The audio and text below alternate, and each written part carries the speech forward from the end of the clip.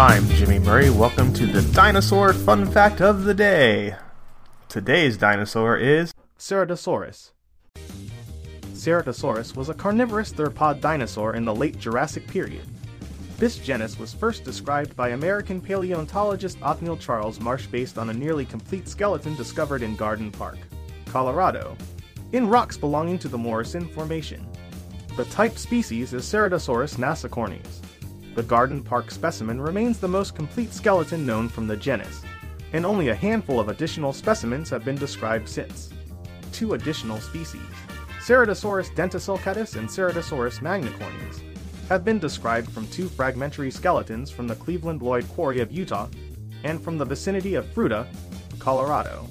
Ceratosaurus gives its name to the Ceratosauria, a clade of theropod dinosaurs that diverged early from the evolutionary lineage leading to modern birds. Don't forget to tell your parents to send us their suggestions and yours to @TheJimmyMurray on Twitter. I'm Jimmy Murray. Thanks for listening to The Dinosaur Show on the Kid-Friendly Podcast Network. Music by Kevin MacLeod. Executive producer Chris Kremitzos.